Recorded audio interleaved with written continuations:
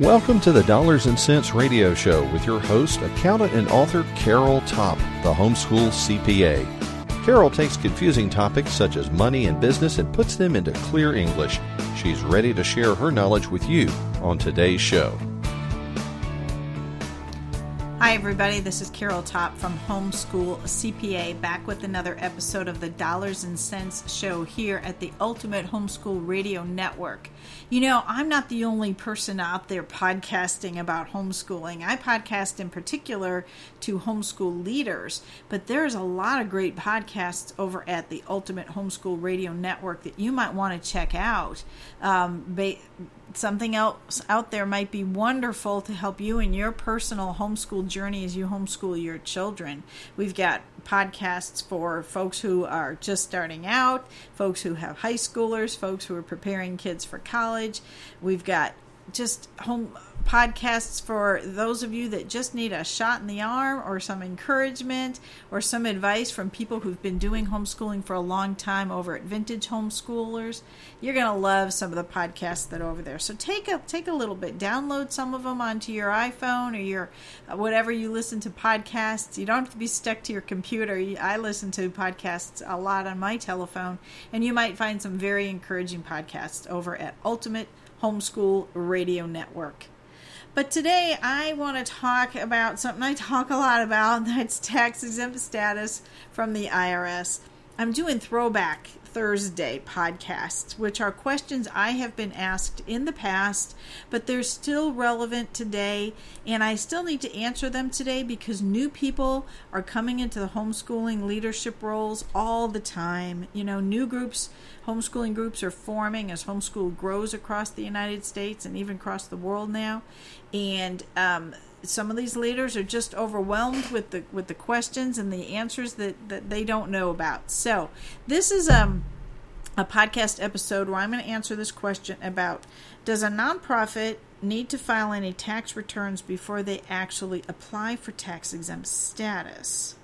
The answer is yes, you do. So let me explain. First of all, if your homeschool organization is a nonprofit, meaning you have a board and not a profit motive, meaning you're not owned, you're not a business, okay? If you're a nonprofit, that's who I'm talking to, and you do not have tax-exempt status, then yes, you should be filing tax returns. Okay, that was a previous episode I had about, do we even need to have 501c3 tax-exempt status? Well, if you don't, then maybe a different tax-exempt status might help you, or basically you got to be paying taxes. That's the bottom line. So should you be filing any tax returns before you apply for tax-exempt status? Yes, you should. What tax return you file can be a little confusing. You and I would probably have to talk about that, whether you're a corporation and you file that tax return, whether you're a business owned by, like a sole proprietorship owned by one individual, or whether you're a partnership. Kind of gets very confusing.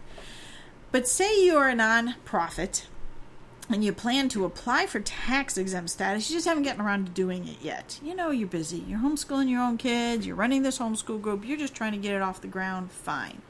So you're probably thinking, well, we'll apply for tax-exempt status sometime in the future, sometime next year. But let me warn you that the IRS does say they want your organization to be filing returns. They're called information returns for nonprofits, okay? Because tax-exempt organizations don't pay taxes, so they're not tax returns. They're information returns. I'm just being real picky there, but okay.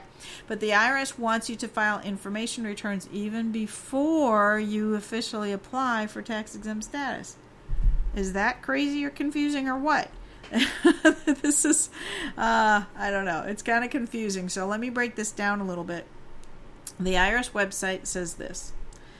An organization that claims tax-exempt status under Section 501A, and 501A is part where it lists all the 501c types underneath it. Okay. So an organization that claims tax-exempt status but has not yet received an IRS letter recognizing your tax-exempt status is generally required to file an annual exempt organization return. What in the heck does that mean? Okay, what the IRS is trying to say is that you need to either be filing a tax return and paying taxes, or filing an annual exempt organization return before you apply, while your application is pending with them, and definitely annually after you have been granted tax-exempt status with the IRS. Got that? So it's like a before, during, and after. Oh, my word. Okay. That can be a little confusing, which is why, for the most part, I encourage groups pretty much after you form, start working on that tax-exempt application right away. Don't let it lag for a year or two. You could run into this difficulty of, oh my gosh, I didn't know I was supposed to be telling the IRS annually, what my organization was up to, and now I'm late and there may be penalties involved. Yep, there might be penalties involved if you are late in filing these annual exempt organization returns. They're called the Form 990. Okay, they come in, this is the annual form that all tax-exempt organizations file with the IRS, the 990. They come in different forms, variations. One is the 990, it's a big, long one for large organizations if you have gross revenues of over $200,000 a year. That's quite a bit of money for most homeschool groups. Most homeschool groups might file the 990EZ. That's if your gross revenues are between $50,000 and $200,000 a year. It's kind of a small to medium-sized tax-exempt organization. Or a small organization can file the new-ish, it's about 3 years old now, Form 990N. That's what the IRS calls their electronic postcard. So that's the kind of the good news, is at least the form that you have to file could be relatively simple if you're small enough, meaning under your gross revenues are under $50,000 a year. Gross revenues, by the way, means the total income that you bring in. Like, look at your checkbook register, add up all the deposits, okay? It's not what you have left over in the bank. It's the total money that you bring in from all your sources. If that is less than $50,000 a year, your organization needs to be filing an annual report with the IRS called the 990N. Now, filing the 990N is really easy. It's only 8 questions long. I have plenty of information over at homeschoolcpa.com about the 990N. So hop on over there or look for this podcast show notes, which you can find at homeschoolcpa.com/podcast. This is show number 137, called Does a Nonprofit Need to File a Tax Returns Before Tax-Exempt Status? Kind of long title. Anyway, show number 137, you can find the show notes and find more information about the 990N and how to file it, what it's asking for. 8 questions. It'll take you 10 minutes once a year. Not a problem. That's if you're already in the IRS database because you filed for tax-exempt status and you have the nice letter to prove it. Then it's pretty easy to just answer the IRS 8 questions. And their 8 questions are things like, what's your name? What's your address? What's your employee identification number? Did you bring in less than $50,000 a year? Are you still alive? That's about it. Name of one human being, an officer. So, see, not too bad at all. They don't ask for financial information on that 990N. It is literally a tiny postcard electronically. You file it online only, just to say, my small organization still exists. We're still alive. We're still kicking. And we're still small. Okay, the problem is if you have started your organization, got an employer identification number, or maybe got incorporated in your state even, but you've delayed getting tax-exempt status, and you were supposed to be filing these annual reports with the IRS every year, and you haven't been.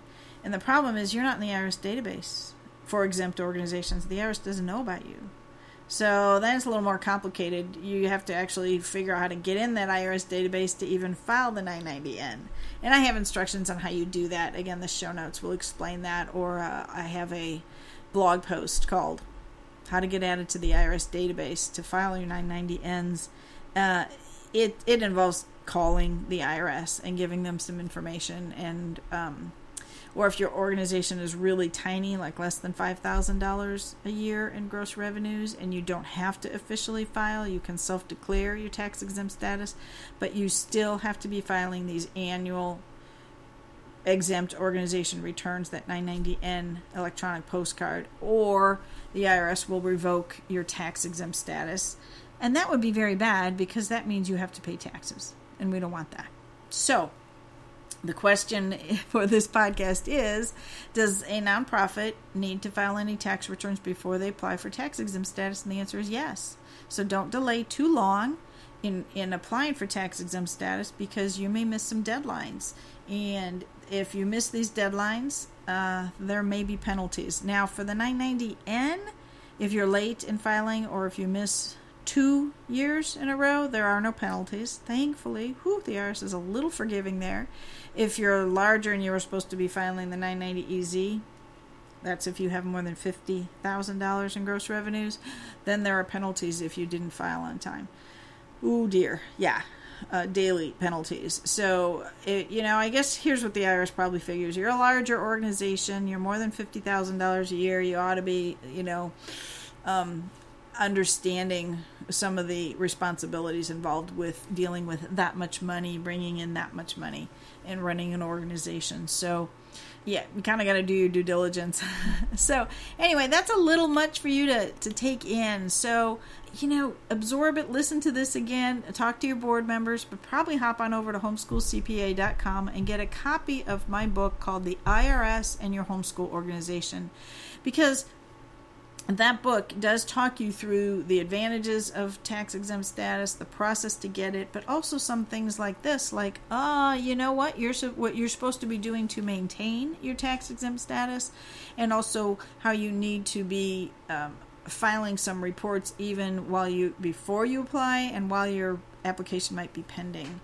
So, the timing of this is really important, and it's amazing how fast 2 years can go by. 2 years is kind of a magic time frame with the IRS. Here's what I mean. The IRS will backdate your tax-exempt status 2 years, 27 months to be exact, if you apply for tax-exempt status within 27 months. So I have an organization right now, we are butting up against that 27-month due date. It's due in a month or two. And we're hoping we get their tax-exempt application in with the IRS before their 27-month expires, or they're going to owe back taxes. Yeah, because they haven't moved quickly enough. So I guess lesson learned here is don't wait too long to apply for tax-exempt status. So again, my book, The IRS and Your Homeschool Organization, will help. Also, I do phone consultations. You can find out if you want to go to homeschoolcpa.com and go to the contact page. Contact me, Carol Top, and I can talk your organization through, well, what do you need to be doing? Are you in trouble, or do you just need to move now? Or do you not even want tax-exempt status, and what that means? It means you're going to pay taxes is ultimately what it means. And that might be okay for you. Some groups decide that. But I think the IRS has made it easier and faster and cheaper all the way around to file for tax-exempt status. So I think the benefits far outweigh the one-time fees and cost involved in getting it. So hope that's helpful. Make sure you tell other leaders in your area that might not know about some of these IRS requirements for their homeschool group about getting tax-exempt status and things like that. Maybe they want to set up a phone call with me because they're not sure where their group stands or what they need to be doing, and I'm happy to help talk to homeschool leaders about that. So, take care, everybody. I hope you are enjoying getting ready for another school year and ramping up your homeschool group, doing things well, decently and in order, and being very successful in meeting the needs of the homeschooling families in your area. You're doing great work. Keep it up. Thank you for joining the Dollars and Cents Radio Show with Carol Top here at the Ultimate Homeschool Radio Network. For more helpful information, visit Carol at her website, homeschoolcpa.com.